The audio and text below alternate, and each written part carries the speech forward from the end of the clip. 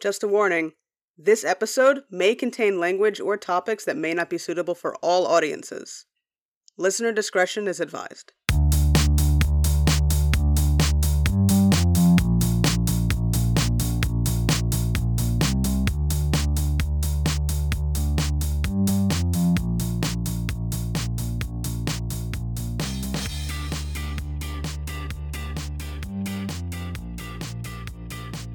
Hi, everyone. We're going to talk about sex today. Yeah, I guess we are actually. I was going to say, no, we're not. We're not talking, but we are. We are actually talking about sex today. Well, more specifically, sex work, not just like sex. Sex work as real work and why it needs to be decriminalized, and also just the history of it, and also the different kinds of sex work that exists in the US. It's very fascinating, not gonna lie. Yeah, I mean, I think this is something that I've always wanted to know more about, and this was a really exciting episode for us.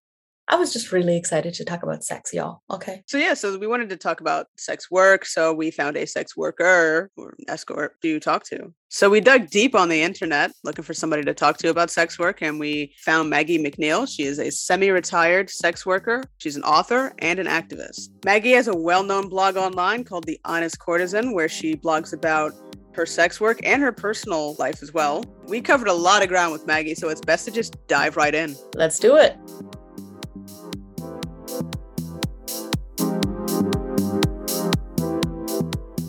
Maggie, thanks so much for talking to us. Very welcome. Really excited to talk to you. Thank you. The field you're in, you see a lot of different kinds of people. Sure. You have different kinds of conversations with them, so you can't really work on a script, right?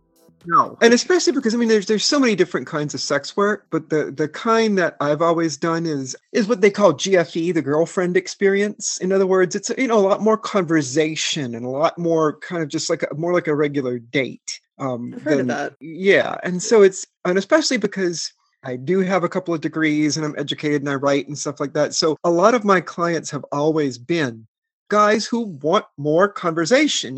They don't just see. They can see anybody if they want, just sex. But if you're seeing Maggie McNeil, you want to hear Maggie McNeil talk. So I have to be ready to talk about whatever. To start off, just love to hear about your story, how you got into the field. So just if you could, start off with a monologue of your life. With a monologue of my life. Yeah. This could be long. I'll try to keep it short. I started dabbling in sex work in January of 1985. Yes, you're allowed to go to yourself, boy, she's old. But I started then, I was 18, and my mother and father had agreed to pay for my college tuition. But that was they would only cover all expenses if I stayed in the dorm. Well, it turned out I hated the dorm. So I wanted to go to an apartment, but they said, no, we'll handle your tuition, but we'll not pay your rent. And so I had to kind of figure out how to, even with 1980s New Orleans rents, I did need extra money. And the first couple of years I did it, it's what the literature calls casual prostitution. In other words, I didn't take out ads. I didn't make a career of it. It was more like when the opportunity arose. And I kind of got a reputation. Guys knew they could approach me with it, but again, it wasn't a business. It was more just like a way to bring in extra money. And I stopped doing that when I very stupidly accepted a marriage proposal at the age of 20. So don't do that. Don't do that. No. Anybody listening, if you're 20 years old, don't do that. But so, we got married in, what was it, 92? Yeah, 92. And so, for a few years, I did the whole standard job thing. I had gotten my degree. I went back. I got a degree in library science for my second degree. I worked as a librarian. And then my first husband left me with $90,000 worth of bills on a $20-some-odd thousand a year librarian salary. And something had to give. So in autumn of 97, I started stripping, did that for 2 years. Didn't particularly like it. I was not a particularly good stripper. And it was just too much work. It was just too much being up there all night long, just too difficult for me. And so I find like I'm just really much better. A friend of mine, Mistress Matisse, has an expression. She says, I'm better in the room. Yeah, I agree. I'm like that too. That's why I don't do porn. I don't do phone sex. I'm much better face-to-face, in the room, one-on-one, that's where I work. And so in January of 2000, I started doing agency escorting, which slowly over the years, as the internet advertising expanded, I switched over to doing an independent escorting on the internet. I had an agency from 2000 to 2006, but once I saw the writing on the wall, agencies were kind of dying off. And I said, well, no need for this anymore. So I closed it and I semi-retired at the very beginning of this year. I decided because I'm funny that way. Again, I'm sort of OCD. No, I'm not sort of OCD. I'm very OCD. I started full time on January 2nd, 2000. So I semi-retired on January 2nd of this year, 21 years. It works for the military, works for me. So it was my semi-retirement. And I still see clients, but only guys I already know. That was going to be my next question is, what does semi-retirement look like? You don't take on new clients. Yeah, I don't take on new clients anymore. I don't. And the reason for that was really pretty simple. It's that a few years ago, well, for a long time now, the powers that be in the United States have been persecuting sex workers. That's been going on since the 1910s. And a few years ago, in the early part of this century, we started seeing this whole sex trafficking thing going on, where it's people who basically realized that the general public was no longer accepting the old excuses. The general public was not accepting the ideas of, oh, this is immoral and all these sorts of excuses. People were developing the attitude that what somebody does with their own body is their business. What two people do in private is their business. And since the general public was adapting that attitude, the prohibitionists began to realize that they had to change the narrative. They had to act like somebody was being hurt, because the majority of people were saying, if it doesn't hurt anybody, who cares? So they came up with this whole concept of all sex workers are oppressed, all sex workers are victimized, we're all enslaved, we all have pimps, blah, blah, blah, blah, blah. And that's been going on since the beginning of this century. It has finally started the past few years to kind of begin to fade out. We're seeing more and more of the media now beginning to pay attention to sex workers. Social media has helped tremendously. Social media has given sex workers an opportunity to just be ourselves online.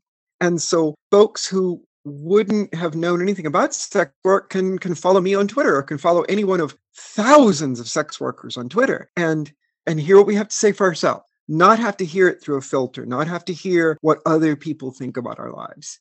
But at the same time, you've got, in 2018, this law FOSTA was passed, which basically made it extremely difficult for websites to be open to sex workers. Twitter is still doing it. A lot of other websites have basically closed their doors to sex workers. And that, despite the fact that the general public is becoming more sympathetic to us, the government is still in the same position it ever was. And so it's gotten to where it's gotten harder and harder and harder and harder to advertise.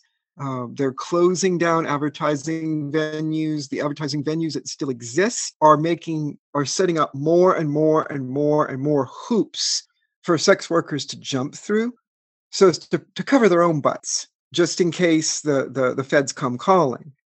Because nobody wants to have the same thing happen to Backpage happen to them. I was literally about to ask about Backpage. Yeah, that's it. That's Backpage. And I never used Backpage, but I'm familiar with it. And so what happened is, basically in 2018, I just started getting to the point where I'm like, you know what? This is too much trouble. I don't want to deal with all this advertising anymore. I don't want to deal with this. It's just too much. And every time I turned around, it was something like, I even had my own web host for my own personal website come on, write me an email and say, oh, well, Maggie, we're going to have to require certain changes in your website to continue hosting you. And here's a list of banned words and things. I'm like, yeah, no. Banned words? Oh, yeah. Words we can't use anymore. Like one of them being courtesan. Couldn't use courtesan. And so I'm like, no, my website is called The Honest Courtesan. So of course on my personal website, it's going to say Maggie McNeil, The Honest Courtesan, because that's how I'm known, right? It's my by name. You think I'm going to change that? It's like, no. So I found a sympathetic web host in England that I Oh, was able to wow. switch my site to. American sites just won't anymore. Really? Oh, it's bad. It's really bad. And so it just got to the point, like I said, where I just, I'm like, no, you know what? It's time for me to semi-retire anyway. So I think in any job, and this is not just sex work, this is any job, the way to prevent burnout is to figure out the parts of the job you don't like, the parts that irritate you, and get rid of those if you can. And for me, it's the advertising stuff. It's the marketing stuff. I don't like writing new ads. I'm not good at it. I'm not good at praising myself in ad copy. I'm not good at thinking up clever ways to do marketing. I really don't like having to deal with all the hoops that that the advertising websites want. I don't want to, for the 18th time, give you more information about myself than you had before, so you can build up this dossier or whatever. I don't want to have to deal with guys calling me on the phone that don't even know what I'm about, and they're just, hey baby, or sending me texts at 2 a.m. saying avail ? And so done with that kind of dumb stuff. I don't think a lot of them quite get how much older people are often turned off by text speed. I'm really turned off. No, it's even me, and I'm not even that old. Like, I honestly, if you can't write a complete sentence, exactly. No, exactly. And even though I'm not an intellectual snob, at the same time, I'm like, yeah, if you can't write a coherent sentence, I don't think you and I are going to really click. I just don't. It's just not going to happen. It's like, why are you even bothering to see me? Why just no. No. Hey, you have your clients that you're like, nope, you know what you want, right? Yeah, exactly. I know what I relate well to. And I know what feels good to me. And when I see my guys that are still my clients now, it's easy. It's almost like not even like working. It's like, oh, hey, how you doing? And we haven't seen each other for a few weeks or a few months or whatever, and we go to dinner, we do our thing, and it's just like friends. It's not like I have to perform so much. It's just me being who I am, and they're happy with that. I'm not everybody's cup of tea. And for one thing, I'm not nearly athletic enough. A lot of guys want, what they call the porn star experience. They want the hopping around. I can't do that. They want the Air Force Amy. Yeah, exactly. I cannot do that. Cannot do it. Nope. I couldn't do that when I was in my 20s. I certainly can't do it in my 50s. It's just no. So. Yeah, that's true. I mean, I've had friends who said like they would have gotten into, like, they wouldn't have mind going into like stripping or whatever, but they're like, I mean, you have to be a little athletic to oh yeah. and to do PSC, you definitely need to be athletic. And I was quite athletic in my teens and 20s. I'm not athletic anymore. Age does begin to catch up with you at some point. Yeah. What's PSC? Oh, porn star experience. I'm sorry. Oh, okay. No, that's okay. GFE is girlfriend experience. PSC is porn star experience. You need to learn the lingo, Chandra. Yeah, sorry about that. No, so GFE is kind of like a date, right? Porn star experience is basically the guy wants kind of the fantasy of kind of being in a porn movie. Like he's got the, and that's, boy, it's hard. I mean, I know girls who do it, and it's a performance. It's more on the unnatural side, right? For the girlfriend experience, that's more natural and that's more up your alley. I wouldn't use the word natural. I would use the word organic. It's more like it just flows. It's not something I have to script. I don't think PSC is unnatural. It's not natural to me. That's sort of a thing. Sexual gymnastics have never been my thing. I'm very blunt about it. People will be like, guys will be like, oh, can you get on top? I'll be like, nope, don't do it. I'm not good at it. Nope. And I'm like, look, I'm good at a lot of things in bed. That's not one of them. Not. Well, I mean, yeah, as long as you know your strengths and weaknesses, and exactly. So tell us about your childhood. Oh, well, Dr. Freud. No, I was raised in a small town in Louisiana, about 35 miles west of New Orleans. the town I was raised in had about 6,000 people in the 60s, and it had about 6,000 people when I went to college in the 80s, and it still has probably about 6,000 people. It's one of those towns, population's aging, but it's still about the same thing. I was raised Catholic, big family. I was the oldest of 5 kids, and my parents believed very highly in education, sent us all to Catholic schools all the way through 12th grade. And I was always kind of a strange child. I've described myself before online as a child, I was kind of a cross between Wednesday Addams and Hermione Granger. So I was goth before they had such a thing as goth. You were the OG, original goth. I was the OG, original goth. That's it. There you go. Oh my God, that was so clever. I need to trademark that. I somehow think that might be hard to do. But then I went to UNO when I skipped 6th grade. I was in a little early and I have an autumn birthday. So I was at 16. I was 16 when I arrived at school, 20 when I graduated.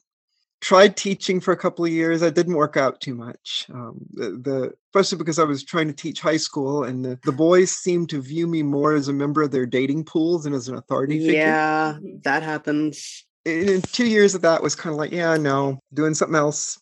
And so I eventually fell into librarianhood.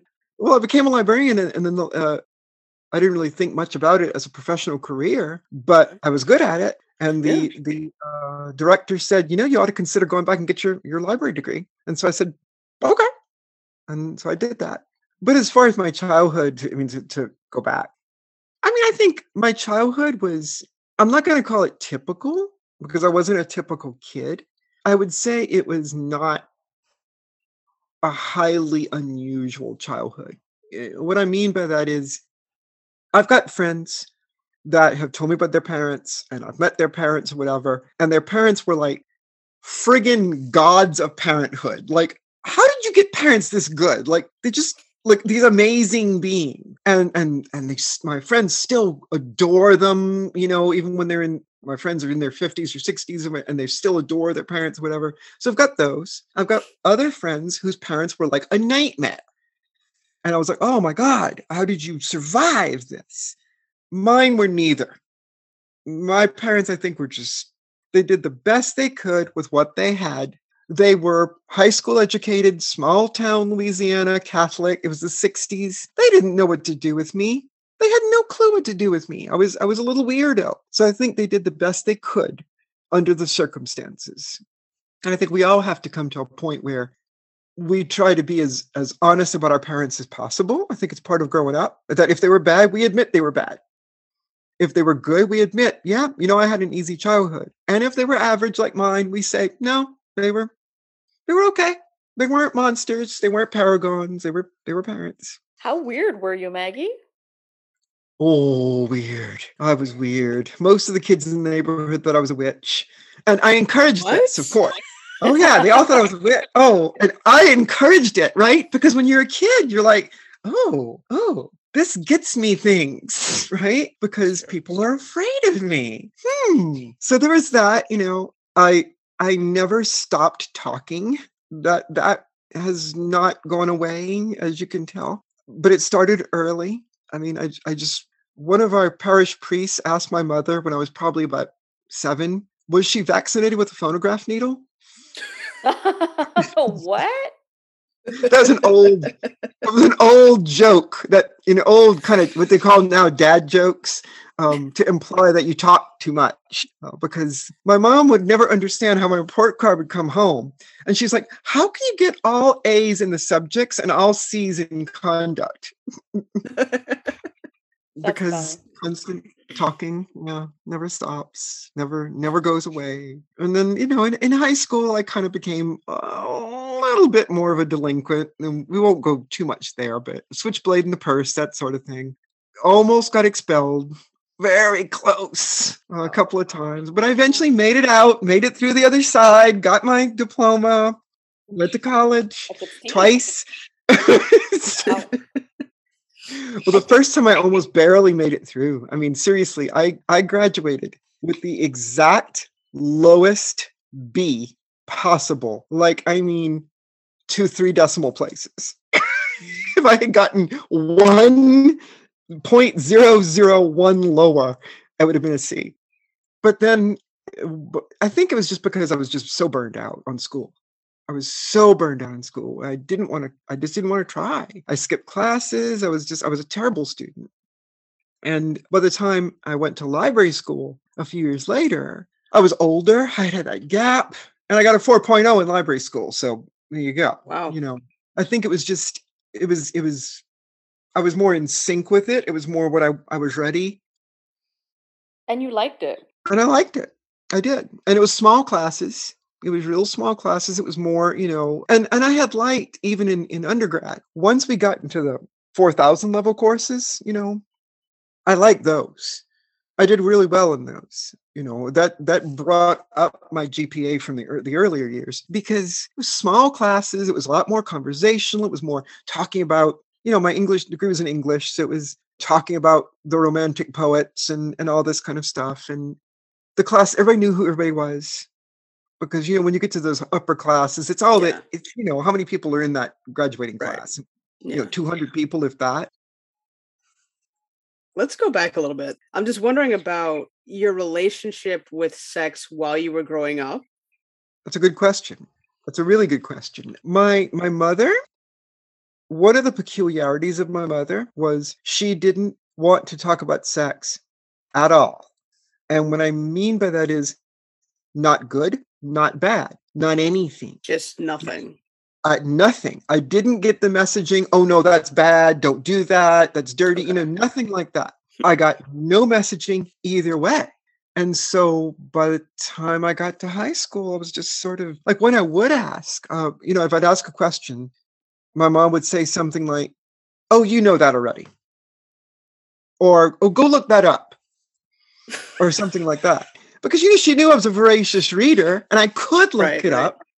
But so she just was uncomfortable with the topic. And so I think I didn't get a lot of the anti-sex programming that a lot of other kids got. And so I was kind of free to go in my own direction with that. Lost my virginity on my 15th birthday.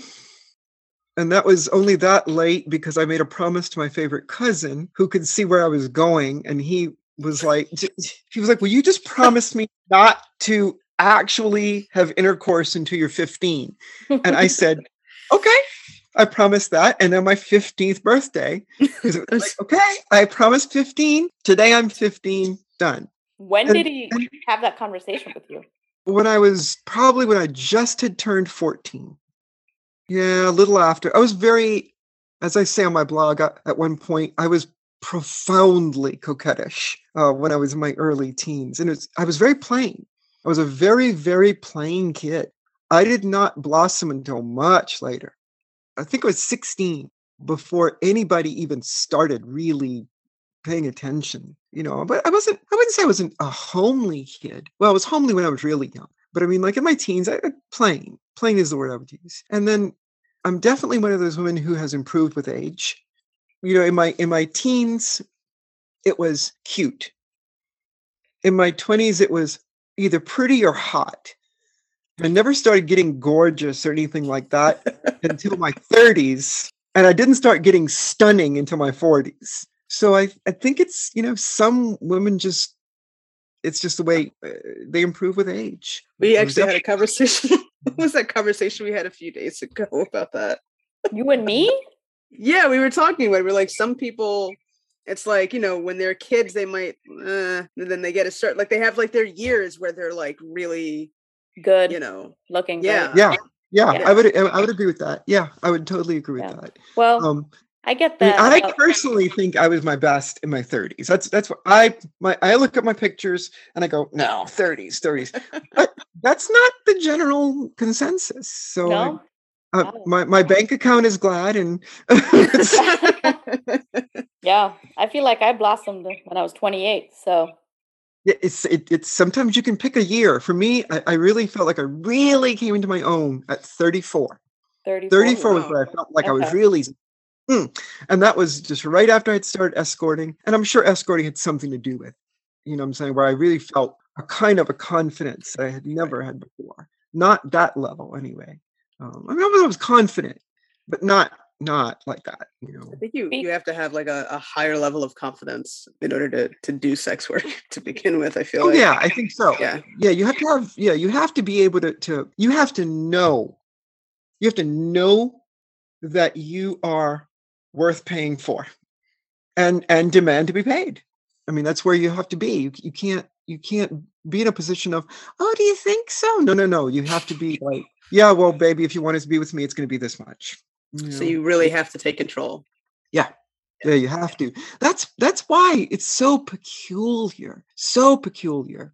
The trafficking rhetoric is so strange because if you look at negative things people have said about whores throughout history, that we're weak and victims is not there. Not there. I mean, if you look at the Bible or at, moralistic people from the Middle Ages and things like that, the negatives about sex work is always that, oh, they're bold, they don't know their place, they're uppity, it's all this kind of stuff, right? It's basically, we're not wife material.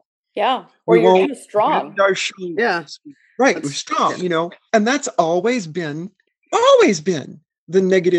the criticism of sex workers from moralistic types. And so it's very strange to be living in an era when that's all chucked out the window and, oh, no, well, sex workers are oppressed and they're victims and they're, they can't do anything for themselves. They can't even plan a trip without a man to do it for them.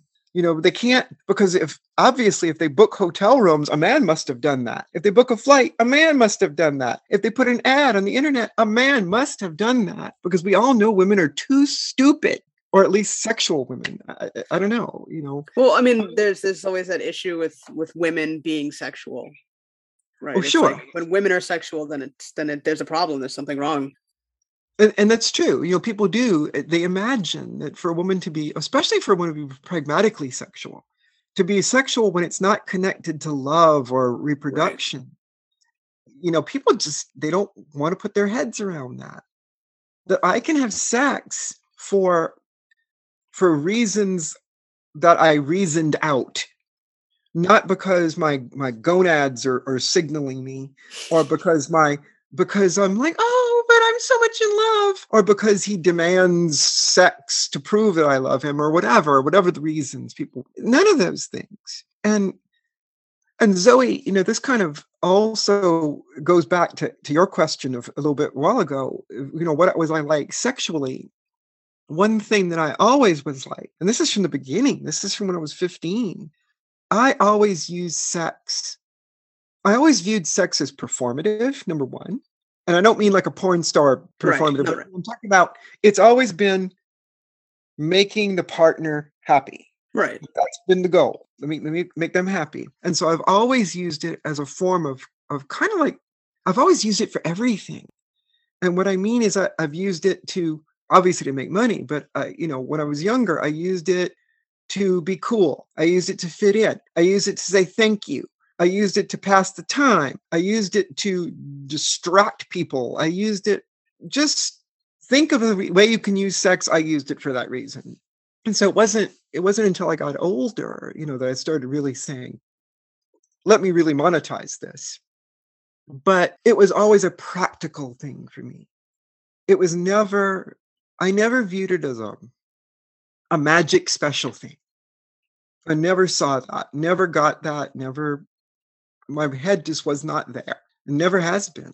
And it always is a little alien to me to read people talking about that. And you even see this in the so-called sex positive community. You even see that whole mystical, I'm like, no, don't see it. Not there. No, sorry. I'm thinking that's your hormones, y'all. The altered consciousness. I don't think it's magic. I don't think it's spirits. I don't think it's. I know. I think it's just your hormones talking there. Do you feel like people see you as an enigma? something that's just maybe like otherworldly? I get that sometimes. I do. I get enigmatic. I've gotten quite often. I've had guys on extended dates, where I'll say something. And I had this is like remember about 2 years ago. I had one of my regular clients. I had been seeing this guy for 3, 4, 5 years at the time, regularly, real regularly. And I said something at dinner, and he looked at me and he goes, "You're like an onion." And I'm like, "What do you mean?" He goes, "Just every time I think I've gotten to there's another layer. There's another layer, So yeah, I get that. I think it is partly because I have a really active mind and it's really fast. And so I'll just come out with all this stuff and people expect me to be going in one direction. I'm going in a different direction. But I also think a lot of it is because of my way of seeing the world is not a real typical way, I don't think. I'm not going to say it's a better way or a worse way. I just think it's a different way.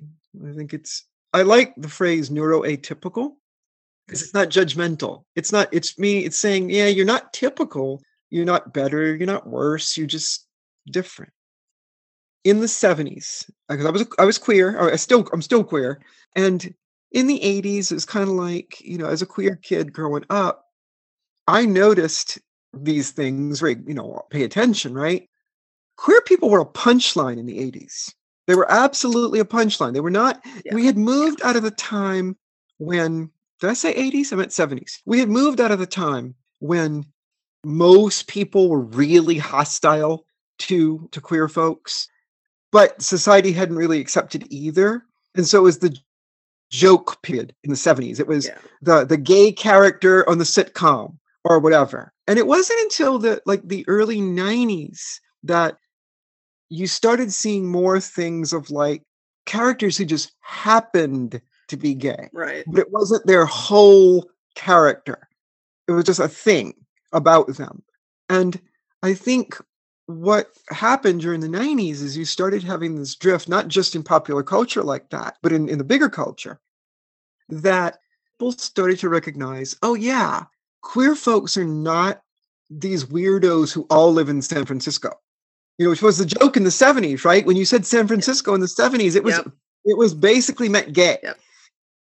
It went from that to, by the end of the 90s, corporate sponsorship of Pride Parade. So there was a big, thing there. And I think what a lot of it was is people began to realize that queer people were not just some weirdos over there, that they were just like other people, that they were your friends, they were your neighbors, your sons, your daughters, your parents, your uncles, your boss, your workers. And I think where I want sex work to be is in that same position. I want people to, and people are beginning to realize, I think social media is doing that. People are beginning to realize it's not sex workers are just, so Maggie McNeil is a nerd. Maggie McNeil's a librarian. Maggie McNeil likes Star Trek. Maggie McNeil writes about Doctor Who. Maggie McNeil has a pet pig. These are not sexy things. These are just the normal stuff. Life. And I'm not unusual in that way. Most sex workers some of us have farms. Some of us prefer to live in cities. Some of us drive old cars. Some of us drive fancy cars, Some of us drive pickup trucks. I drove a pickup truck to sessions for years. What are you driving now? The car I'm driving now is what is it? A 2001 Saturn. Okay, so it's a sedan. Oh, wow. Yeah, it's a sedan. I got a good deal on it. The car that's in my movie. I don't know if you've seen my movie, The War on Horse. So you can see my car at the time in it, which was a 2000 Honda Accord. And I love that car. But it started to have problems, issues, and I realized it was time to change it. And it just so happened that a girl I knew was getting rid of her car because she lived on Capitol Hill, which is a really dense section of Seattle, and parking is crazy expensive. And she walked most everywhere.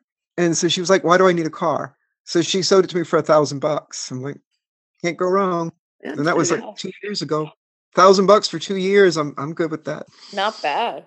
Yeah. No, I'm good at that actually. I for a very short time in 1988, from I want to say January to June, January to July, something like that. I actually sold used cars, and I learned about them. I learned all about cars, and I know how to buy a good used car. Mostly had good used cars. That's what I drive. I got a I don't remember. It was maybe a month or 2 months in. A stripper came in to get a car, and she didn't want like just the cheapest kind. She wanted to finance something, but it wasn't going to be a long finance because it was a used car. And I actually had to talk the finance company. And I was like, "Do you have any idea?" Because he didn't want to finance it. He's like, "Oh, it's a stripper." I'm like, "Do you have any idea how much strippers make? Do My you God. know how much strippers make?" And once I got her finance and got her car, she told all her friends. And so for like months, it was just strippers. And the male salesmen on the lot were all like, how do you get these? And I'm like, be like, oh, here's one of Maggie's customers. You opened up a can of worms. I did. But you see, this is the funny thing is that even when I wasn't doing sex work, I was always kind of sex work adjacent. Right. Even when I wasn't selling any more myself, I was dealing with strippers, and I had friends who were just not. So it's always been kind of just a thing in my life.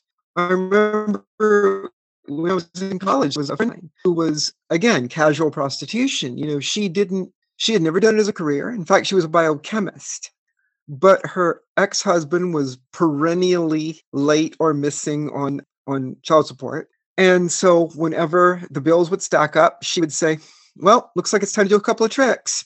And she had a few guys that she could call on, and she'd do 2 or 3 just to get a little bit of money.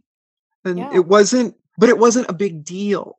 And so she was kind of a role model for me in that, because she was a good bit older than me. She was, I want to say 10 years older than me.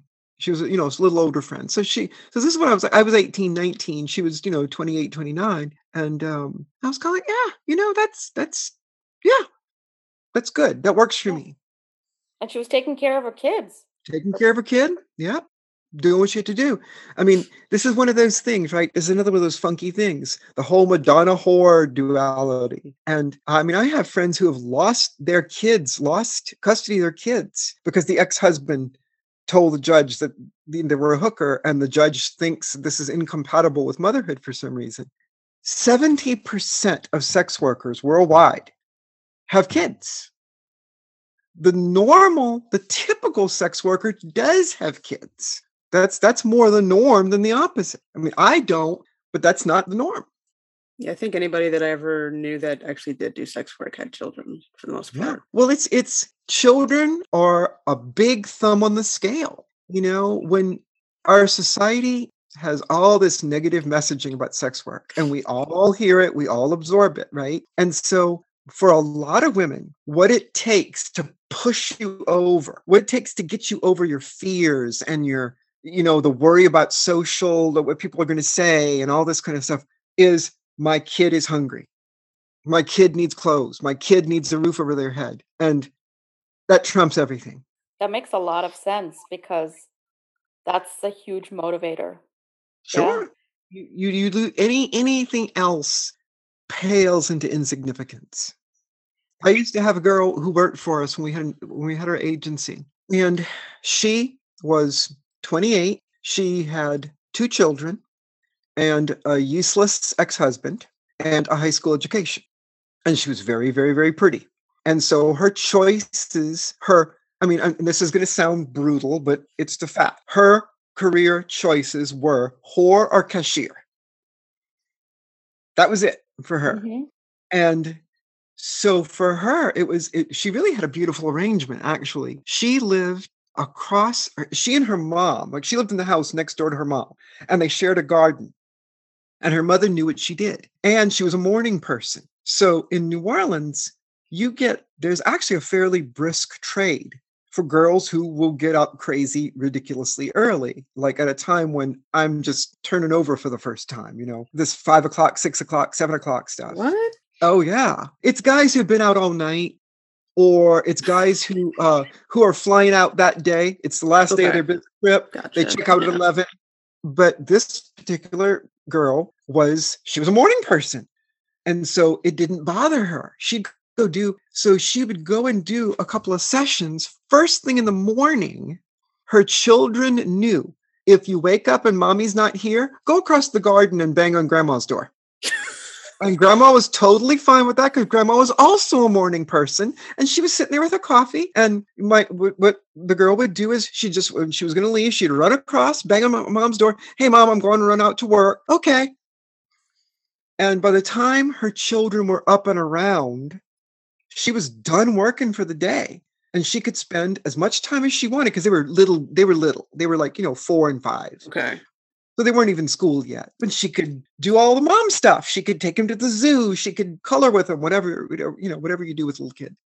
And she could, and I've known a lot of girls who said that was the primary, most important thing for them in sex work was the flexibility, the ability to be with their little children when they were little instead of having to put them in daycare. Yeah. I mean, honestly, I remember my childhood where I was in daycare. I just remember that. I really don't remember being that young and interacting with my parents. And it's good that they get that. They absolutely get that. And it becomes, for some escorts, it becomes a thing when the children are a little older. I remember one of my girls, she had 2 boys. And the older one was, I want to say 12. So they were just getting to the age where they were starting to ask questions. Mom, what do you do for a living? So what she did was she drove a minivan, right? Because she was very much suburban soccer mom type. She went out and bought a bunch of cleaning supplies, brooms and mops and all that, put them in the back of her van and told her sons that she did cleaning. So of course she had to go at weird times and disappear for an hour or 2. It was perfect. It's a good cover. Wow. It is, especially like when you have that like project in school where they're like, what do your parents do? Right. Right. And it's just not, it's still very much a thing. I mean, we're joking about it. But the truth of the matter is, I was just working on yesterday on an article for my news column. I do my news column twice a week. This is an item about a woman in Florida. I forget what her name was, but she, really very pretty young woman, 29, I think I want to say the article said she is, but 3 kids. And she discovered they hit some financial snags. So she started an OnlyFans and discovered she could make a ton of money on OnlyFans. So she's like one of the big OnlyFans people. And when the other suburban moms in Florida found out, they made her life a living hell. Tormented her kids, all sorts of stuff. Some guy threw a punch at her husband. I mean, all kinds of stuff. And so they're getting ready to move. They're going to move to a different neighborhood. But I'm like, yeah, that's because that still happens. People still have these weird negative ideas. They simply can't. And they would not do that to a masseuse. Right. They wouldn't do that to a nurse. But for some reason, as soon as you cross over into the body parts coded as sexual, people's minds go crazy. I mean, like for a masseuse, the biggest, strongest muscle in the human body is the gluteus maximus, your butt. And that, when you're going to rub somebody's back and all that, you need to rub that too. But our society codes that as sexual. Professional masseuses, as far as I know, in every state, are legally forbidden to rub a customer's butt. Like a condition for their license, they have to agree not to rub customer's butt, the biggest muscle in the body. So I have a question, Maggie, because, this work affects many parts of your life and your social life. So how has it affected your relations with your family? My mother, being my mother, when I first started stripping, which would have been in September of 97, my mother did not like this at all. And she raised the roof and complained and screamed and threatened. And she said to me one day, I remember saying, I just don't want you hanging around with women like that. And I go, Mom, what do you think these strippers are about? It's money. It's making money to make ends meet. I'm not going to work the rest of my life at a pittance to pay off this debt. Would you prefer me to default to my debts because you didn't raise me that way? So it did not. I was uninvited from Thanksgiving, and we kept talking on the phone for a while, but Then she eventually put her foot down. I guess it was like February of 98, where she finally said, if you don't stop, if you don't stop doing this, and I'm never going to speak to you again. And she was as good as her word. She's never spoken to me since. So it was 1998. One of my sisters, I think all my siblings know what I do. I'm pretty sure. The one sister who is the most like me, who looks the most like me and personality is the most like me, the other black sheep, she absolutely knows. And she knows very well. She knows all my contact information. If my mother ever starts making noises like, oh, gee, I'd like to see Maggie again before I die, because she must be 80. Yeah, she's 80. If she wants, my sister knows she can get in contact with me and I will come. The only reason I'm not going to force my attention. I'm not going to go down there and knock on her door, try to force the issue. If she wants to see me, she will see me. So that was, and my dad never challenged my mom. And what I mean by that is my dad was very much a romantic sort of a person. He was in love with my mother to the day he died. He just that kind of a man. And so when my mother said she's not talking to me, he wasn't going to push. He wasn't going to find out why. He just accepted it. I don't know if he liked it, but he accepted it. And some of my other siblings, we were never particularly close anyway, because I was a weirdo. I was a weird kid. I was not particularly close to my other siblings. I was always kind of the outsider. They would do things and I would not go. So that it was a continuation, I guess you'd say, of a pattern that was established already. I don't think sex work did anything that was not already in process. I think if my mom and I had been super close before, it wouldn't have gone quite that way. It would have gone differently. I think there was a part of my mom's brain that was kind of like, oh, her again. I'm done with this. So a catalyst more than a cause, As far as my marriage, my second marriage was to a regular client. So he had no room to talk. And it was fine. And it really was fine. It may be that my job affected our marriage some, but it was not the primary cause of us breaking up. And we broke up in 14. We were together for 14 years. And it was a very amicable. We're still very friendly with each other. And I feel good about it, actually, because he still will call me or text me because there's things he's married again. And if he has a sexual question, he can't ask his current wife because she's more conventional, which is more suitable for him, really. He's the kind of guy who needs a more conventional wife. Then I think I was a little too much for him to handle. I think he was more, I don't want to use the word infatuated, but I think he didn't realize that what's exciting for one night or one weekend is not necessarily exciting to live with. It might be fun to drive a sports car, but you don't want a sports car for your main vehicle for your grocery getter. You don't want a sports car to have the dog pile in the back. And so I think I was too sports car. Novelty wore off in a way. Yeah, the novelty wore off, I think, was part of it. And that's understandable, and I don't hold it against him. But so he will call sometimes, he has a sexual question or something, and I'll explain it. And he's like, well, thank you so much for this. And I'm like, I can't talk to my wife about this. And I go, because she's not a whore. Of course you can't talk to her about this. The word prostitution is more derogatory. Just curious, what you think about that. And people should be using the word sex work instead of prostitution. Prostitution is an extremely legalistic word. And prostitution, think about who uses the word prostitution. Politicians who are trying to outlaw it. Cops who are, running around harassing sex workers. Prosecutors, judges. These are the people who use the word prostitution, prohibitionists. And so the word itself is not particularly odious.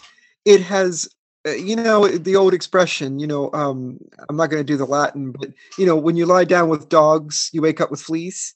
Prostitution, that word has acquired this connotation from association with cops and prosecutors and nasty people who are trying to prohibit it. And so there's not too many sex workers that want to be called prostitute or that want our work referred to as prostitution. I will say that prostitute is still better than the so-called feminist alternative, which is prostituted woman. That phrase removes all agency. Prostituted implies a prostitutor. It implies someone else is doing this to you. You're just a victim. You're just passive. You're given the negative stereotypes, the traditional one and the new one. I would much prefer to be a kind of scarlet criminal than I would to be pathetic, spineless victim of men. You know, if I got to be one or the other, I'd rather be the witch than the victim. The Wednesday Addams and Hermione Granger. Exactly. You have Hermione's hair. Yeah. Yes, I did. You do. This was in the 70s. I wanted to look like Farrah Fawcett hair-wise, and because all the little girls did. My hair just wouldn't do that, like, at all. And this caused me considerable stress at the time. But in the mid-'80s, I just eventually gave up. I just said, it does what it wants to do. And I just, but no, to go back to the terms, I will use prostitute sometimes to shock people because it is a shocking word. And there's an example I'm thinking of. A few years ago, when the Seattle police did this big operation where they took down the most popular message board for sex work in town. And they put out all this nonsense propaganda, how they were rescuing the sex slaves and all this kind of stuff. The whole narrative fell apart in no time flat, partly because sex workers immediately jumped up and started, we'll give you interviews to the press and things like that. So the narrative was being countered right from the beginning. And we went and did a protest at their press conference the next day after this big sting. And so one of the local TV stations was like, hey, can somebody talk to us? And I'm like, sure. So we're standing in the courthouse. There's cops within hearing distance.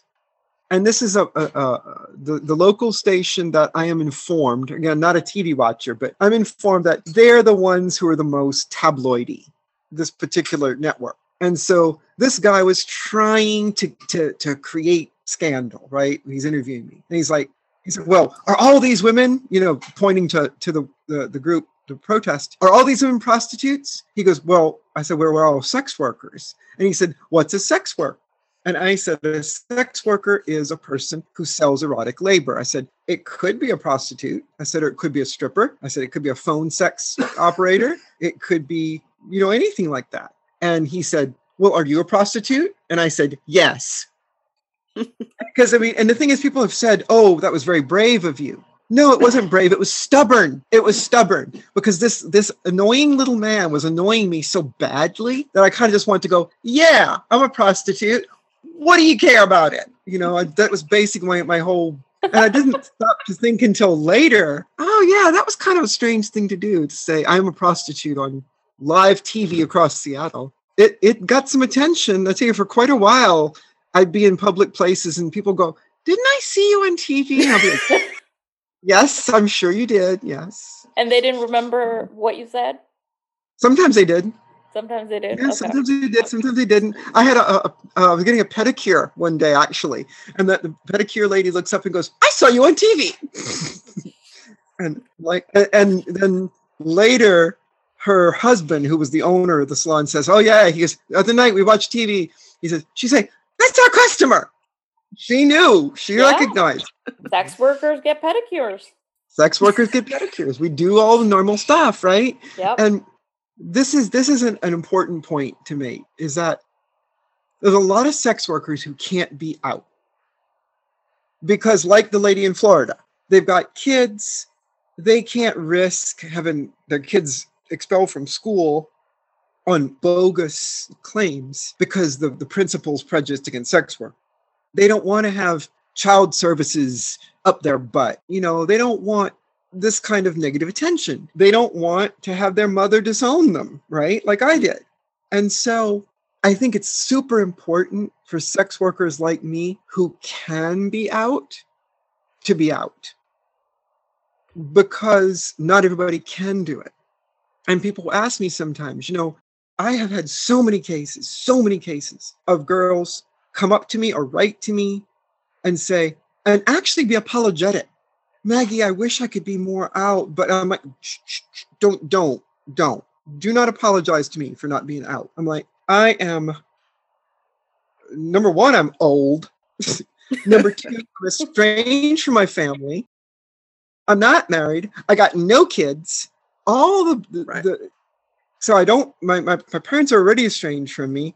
I don't have kids to take away. And because I'm old, I don't have another career that could get blown out of the water in the future. You know, if you're 20 something and you're in college and you're studying to be a doctor, you don't want that blown out of the water because somebody discovers your porn site from a few years ago. I'm not going to be starting a new career in medicine. Trust me. Yeah. You know, I'm not going into law next year. I mean, this is it. Any future money-making activities are all predicated upon my having been a sex worker. You know, my writing is based on it. My public speaking is based on it. My consulting work is based on it. That's all. It all springs from the original career. You're compassionate. Yeah, but I mean, no. I mean, you have to be almost succeed in this job. I say almost because in any job, you can treat sex work 3 different ways.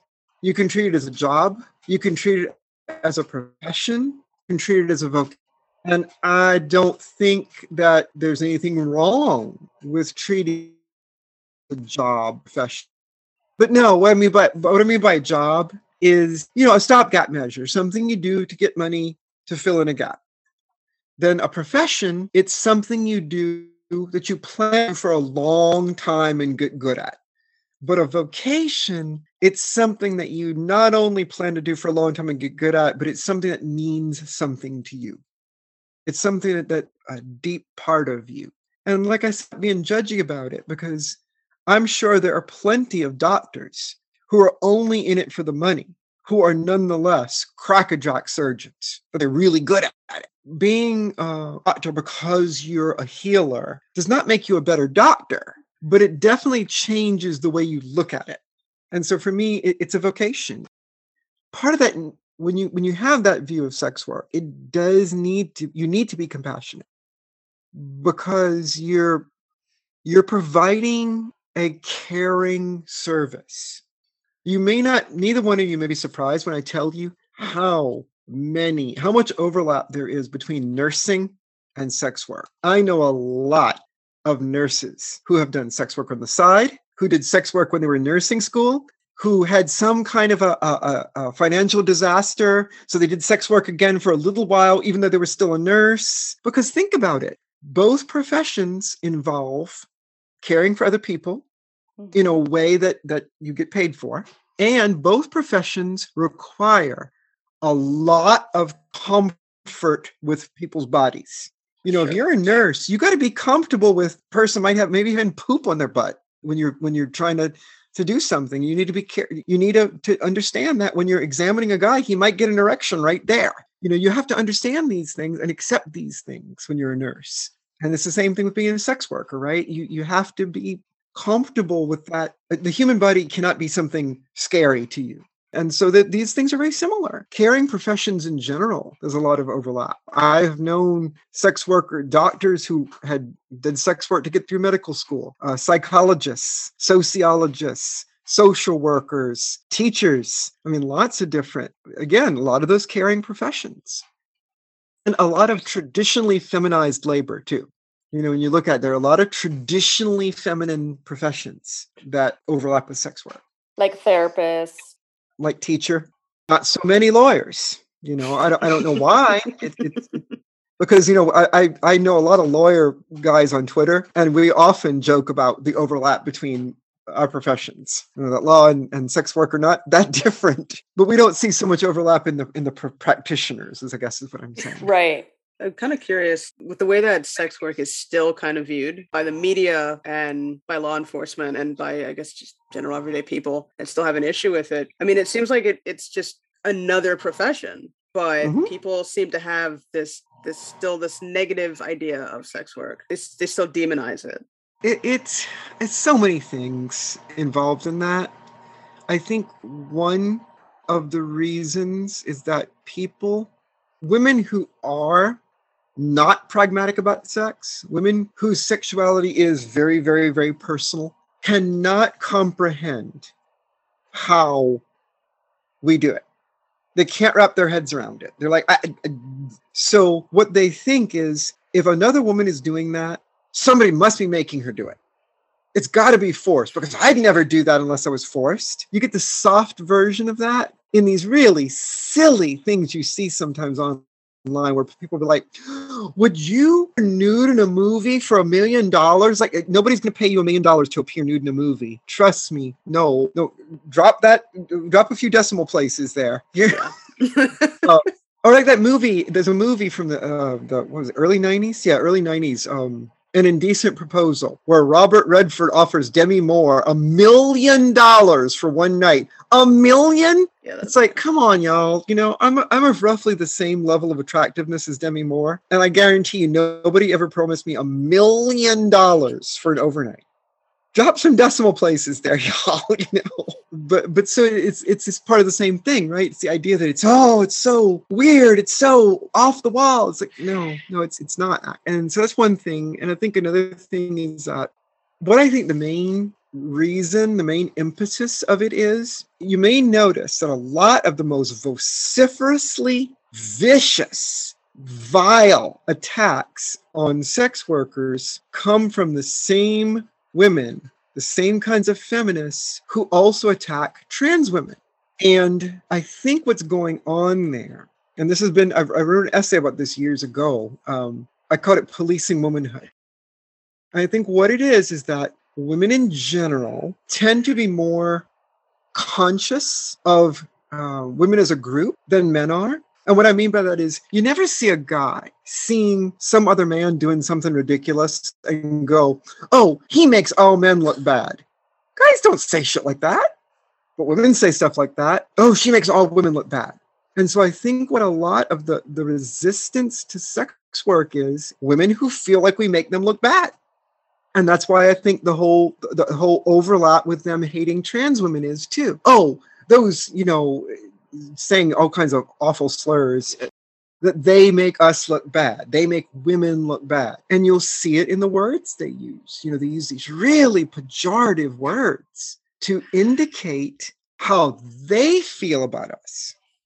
Then they'll claim that it's, men use them this way. Men think of them as like, you have horrible terms, toilets. I mean, just awful things like collections of orifices. I mean, all these things. It's like, no, men never say stuff like that about us. It's other women. And I think that's what it is. I think it's that whole thing of other women, having that feeling like we make them look bad. And some people think it's also partly the idea of stealing husbands. I think most women know better than that. There are certainly some women who feel that way. My running joke is always like when stealing husbands. I mean, what do you think I do with them all? Stack them up in the barn like cordwood? I mean, I have no interest in your husband. You keep him. The whole point of this is that I don't have to go home with him. You keep him, baby. Look, I'm just providing a service here. He's the one who wants something else, unfortunately. Right. And so, that's part of the problem too, I think, is that it makes some women feel rejected. Mm-hmm. They feel like, why is he going to this other woman for what he could get from me? And I mean, it's complicated. Yeah. There's all sorts of reasons. Guys, they do it sometimes because the wife is not providing. They've been together for a while. She's not interested anymore. Sometimes she's sick. Sometimes she's just so repressed that he has some kind of sexual fantasy that she can't give him. I used to have this one client that the only thing he wanted from me was oral, because his wife was incredibly averse to it. And it was weird because he had his own little set of ethics. He would not do intercourse with me because she did that. So therefore, he felt like that would be cheating. But oral was not, because it was something his wife wouldn't give him. So you get stuff like that. And you get guys who just want the variety and all sorts of things. The world needs to hear it, needs to get out there. It needs to be people understanding that this is not magic. It's not esoteric. It's not. It is called the oldest profession for a reason. We've been around forever. This is not changing. It's not going away. And in a sense, even though prohibitionists can be really obnoxious, and they certainly are, they have made themselves my enemies, right? They want me dead. They want me gone. They want me impoverished. But my primary emotion when dealing with prohibitionists, honestly, is pity. I feel sorry for them because their entire worldview is bound up in trying to eradicate the ineradicable. To say, oh, well, I am fighting for a world without prostitution. It's like, good luck. Are you also fighting for a world without air? A world without death? A world without food? I mean, there's some things that are just inevitable, and sex work is one of them. It's gonna be here. It's gonna be here as long as humans are human. Your idea, your fantasy of a world without sex is insane. It's deranged. It's and this is me watching Doctor Who saying this. There's some weird ass stuff in these shows, but nothing as fantastical as going faster than the speed of light and scrambling your molecules to travel and bug-eyed monsters. None of these things are as impossible as getting rid of sex work, because it comes out of the core of what it means to be human. And that's not going away. What is sex work like in other countries besides this one? I mean, I know here we still have a pretty big issue with it, but some places here, Nevada, where things are a little different, but there are reasons as to why there's a reason as to why there's brothels in certain areas. But I know like Sweden or Netherlands have certain laws or rules regarding sex work, I believe. There are 4 basic models. This is broad. The 4 basic models of controlling or managing or whatever sex work. The one we've got in the United States is actually not common. It's, if you look at full criminalization, the idea that every activity around sex work is illegal. Other than the United States, this is practically an unknown model in large developed countries. It is the only countries that have criminalization besides the United States are either theocracies. So in the Middle East, the Muslim theocracies, it's common. Former communist countries and current communist countries. So China, Vietnam, Russia, Cuba, and postage stamps. Little teensy countries, a lot of them, Monaco criminalizes. The least common method of managing sex work is the best one, which is decriminalization. That is treating sex work as if it were just another kind of work. Regulating sex work businesses with the same kinds of laws you use to regulate any other business. New Zealand and 2 Australian states, soon to be 3, are the only ones that have decriminalization. That's it. There are several other countries who are kind of close, but not quite there. The most common method is what's called legalization. Legalization is a misnomer, but that's what it's called. Under legalization, sex work is viewed as a crime for which the state makes allowances. So basically, the act of exchanging money for sex is not illegal, but practically every other thing around it is illegal. So in the former British Empire, this is the norm. So this is the norm in every place that was ever a British colony. So Canada, Australia, India, Uganda, South Africa, Nigeria, all these countries that were British colonies. The norm for those countries tends to be it's legal to sell sex. It's not legal to advertise it. It's not legal to have any kind of employees or facilitators. So you can't have a maid. You can't have your landlord could be prosecuted as a pimp, that sort of thing. And it's illegal in general to keep a place where you see clients habitually. Basically, there's an office, right? But for some reason, and those are usually called brothels, even when they're not really brothels. So like in Korea, I think it's in Korea, that they call what we call an in-call. In other words, a place where you keep 2C clients, like a little apartment or something. They call those one-woman brothels, which is an absurd term because the idea of a brothel is that there's more than one. I mean, that's right. They call it because they're trying to fit it into a box. The most possibly dangerous method is the fourth one. And I say it's dangerous because of the implications. And that's the so-called Swedish model, also called the Nordic model. And more recently in the United States, its pushers have been trying to sell it as the equality model, which I have no idea what they think that means because it's based in equal treatment. It's based in selling sex is supposedly legal, but buying it is illegal. And they want to call this equality. I'm not clear on what the logic is there, but what it's based in basically is it's based in the concept that I'm sure both of you are familiar with the concept of statutory rape, that there's a certain age of consent. If you have sex, if you're an adult and you have sex with somebody below that age, it is automatically considered rape of a form, even if the underage person was completely willing, initiated it, everything, because the adult is held to be the moral superior of the adolescent. The adolescent is held to be morally undeveloped, and therefore an adult does not have the right to have sex with a person who's underage. That's the logic. Under the so-called Swedish model, that is the same logic, but for adult, read man, and for adolescent, read woman.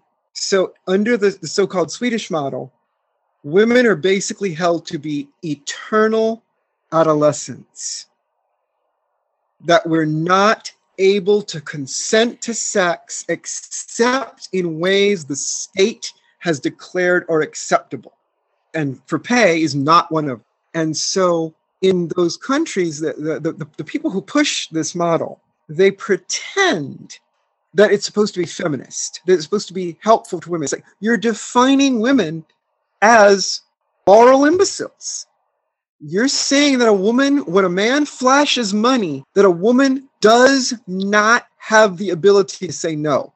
That basically showing a woman money is the same as putting a gun to her head.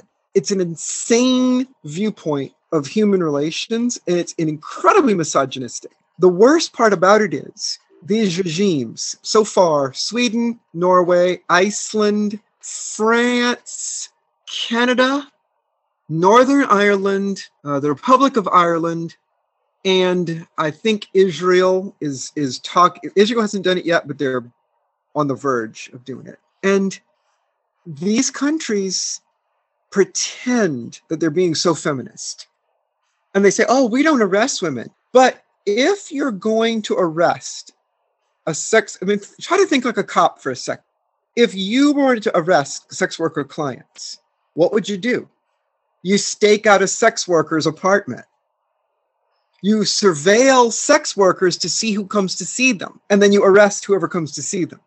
So it subjects sex workers to surveillance. It subjects sex workers to police intrusion, because there are many cases in Sweden and in those other countries where the cops literally smash down the door of a sex worker in the middle of working, humiliate her, of course, and then they will hold her as a material witness. Oh no, you're not in jail because you committed a crime. You're in jail because you're a witness. Sometimes they even define sex workers' bodies as crime scenes, which can then be searched. So figure that out. Also, they do stuff like, there was a thing in Norway called Operation Homeless. That was the actual name, translated name, where they sent letters to the landlords of known sex workers saying, hey, do you know that you can be prosecuted as a pimp? Maybe you should evict her. The idea was to get as many sex workers made homeless as possible. So there's that. Wow. Their husbands can be arrested. Their children are harassed or taken away from them. That often happens. There have been cases of student sex workers who were expelled from school because they were antisocial, because they wouldn't stop sex work. Sometimes there have been a few cases of commitment proceedings because the state declares them. The state says basically, well, we're telling you that what you're doing is sick and you won't stop. So therefore you must be crazy. So there's all this stuff, right? They say that they don't prosecute women. And it's like, yeah, they don't use actual charge of prostitution. But there's plenty of other ways. That's the law, right? Sometimes they find loopholes and They are finding plenty of loopholes. And defining it can be, and the thing is, prosecutors are assholes. Let's be honest here. You've got in the UK, it's very common, very, very, very common. When sex workers work together, use the same in-call to split expenses, they'll prosecute them for pimping each other. They each define each as the pimp of the other. Wow. In India, there was a big problem for a while of sex workers getting harassed and their college age children being prosecuted as pimps because they're living on their mother's income and their mother's a sex worker. When they're under 18, of course, it doesn't count. But once they turn 18 and they're being supported by their mother while they go through college, they were actually being prosecuted as pimps. Now, there was a big enough stink about that to where the state backed down and stopped doing it. But it was very common in the aughts to do that. In Australia, you get stuff like in Queensland. The things that the cops love to do is that in Queensland, it's only legal to work in a brothel or solo. So what cops do is they call up sex workers and they try to arrange what we call a duo. They want to see two sex workers at once. When the two girls show up together, they arrest them because it's illegal to work together, unless you're in a brothel. Crazy stuff. When you give cops a way to arrest people, they will use it. And that's why we need decriminalization rather than legalization, because do you know what state in the United States has the highest number of prostitution arrests of any state? It's the one you're not going to expect. Nevada. Really? What? Wow. Yep. Why? Because basically the cops, what they say is, well, if you want to do this, you can go to a brothel. So basically they sharply persecute anybody who does sex work outside of the brothel, which is 99% of the sex workers in Nevada. Outside because the brothel County, right? Yeah. Well, the brothels are too restrictive. They're crazy restrictive. You have to, they've loosened it in recent years, from what I understand. I've never worked at one, but they have very rigid rules. You have to be there. The brothel can only be out in the desert. You know, it's not in cities. You live on the premises, at least part-time. All this kind of stuff. And the worst part, of course, is that you have to have a background check, a criminal background check. Yep. And then your legal name is forever on a list with the cops. Forever. And some people just won't go through that. I'm not going to put my legal name on a list to do work. There's no way. I'm not going to do it. And so most sex workers consider the regime odious and they won't work under it. But so that's why they really hit them hard. And it's just easier to be a freelancer at that point. Much easier. And again, the brothels work for some girls. They work great for some girls. But that's the whole point. You need the choice. You need the choice. You need to be able to have one of the things about sex work that's so beautiful is that there's so much choice. There's so much of a range of things. You know, I used to know a girl who, she actually had the apartment right next door to me. And she did what we call quick visits, fairly low priced, 15 minutes. So it's basically just sex. So the guy comes in, does his thing, he's out. And I said to her, how do you do that? I can't even, I just can't. And she's like, she goes, it's because I'm autistic. She has trouble having conversations with strangers. It's difficult for her. So for her, a guy who doesn't expect conversation, who just expects boom, boom, boom, perfect for her. She doesn't need to have a conversation. She doesn't need to put on a show. She just needs to, let's go, let's do it. Boom, dum, dum, dum, dum. Goodbye, thank you. For her, it works. For me, it wouldn't. That's the beauty of it, right? Is that she can do her thing, and I can do my thing, and we're both happy, and we both make roughly the same amount of money, it's interesting. She does more than I do. You know, I might do, in those days, I was doing maybe 4 a week, 5 a week at the most, and she was doing 2 or 3 a day. But again, that was what worked for her. And stripping, like I was not good at stripping. I left it after 2 years. I know girls who've been stripping for 15 years or more. Wow. Because they're good at it and it works for them. and it works better than full service for them. It's, And phone sex. Oh my God, I'm terrible at phone. I can't do phone sex at all. I'm just not. Just not. I can't do the sexy talk thing.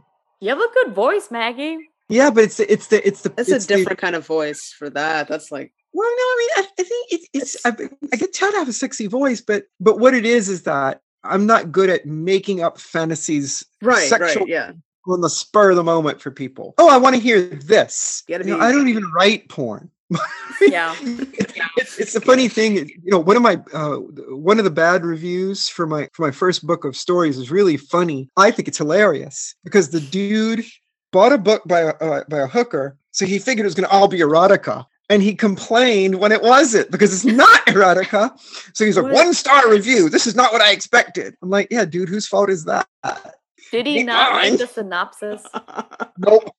No, he just saw that it was her, and it's like, oh, this is perfect. Yeah, right. So I was Maggie McNeil, and boom, and it's like it was going to be about her. No, in this entire book of 38 stories, the first one, there are exactly 2 sex scenes, and both of them are about a paragraph long and described in language that wouldn't be out of place in a Harlequin romance.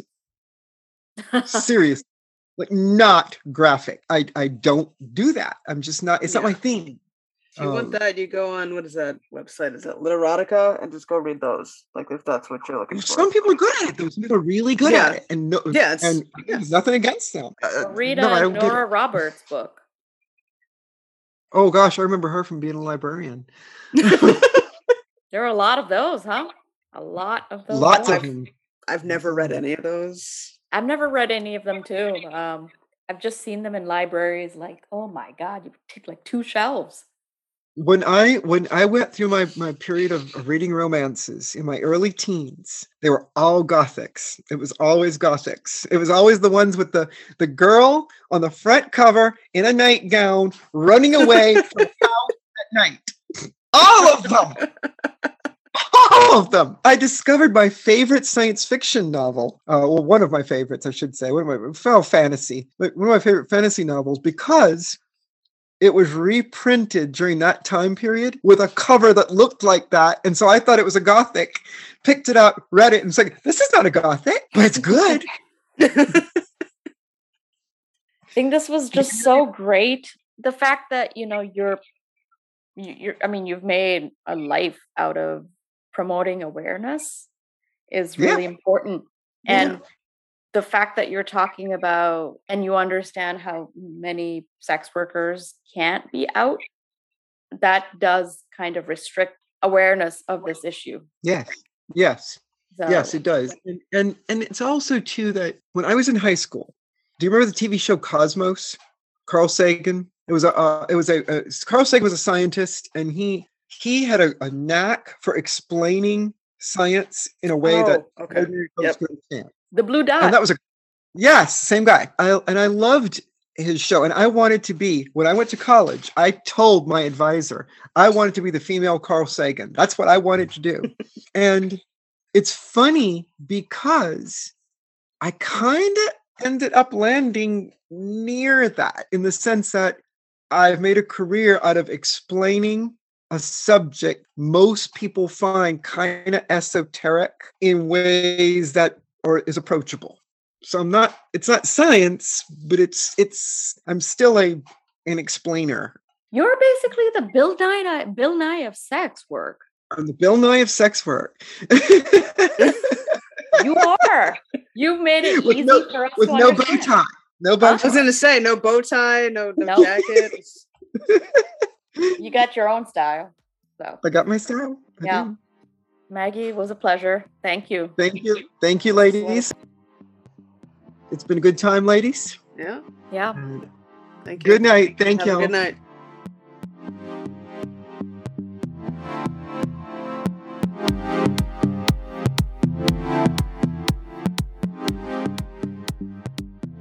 Yeah, we learned a hell of a lot from talking to Maggie, just from how people get into sex work, what their lives are like, how they're honestly kind of normal people, and the difficulties they face with their work. They're just normal nerds who like Star Trek and I guess just getting their nails done. And that's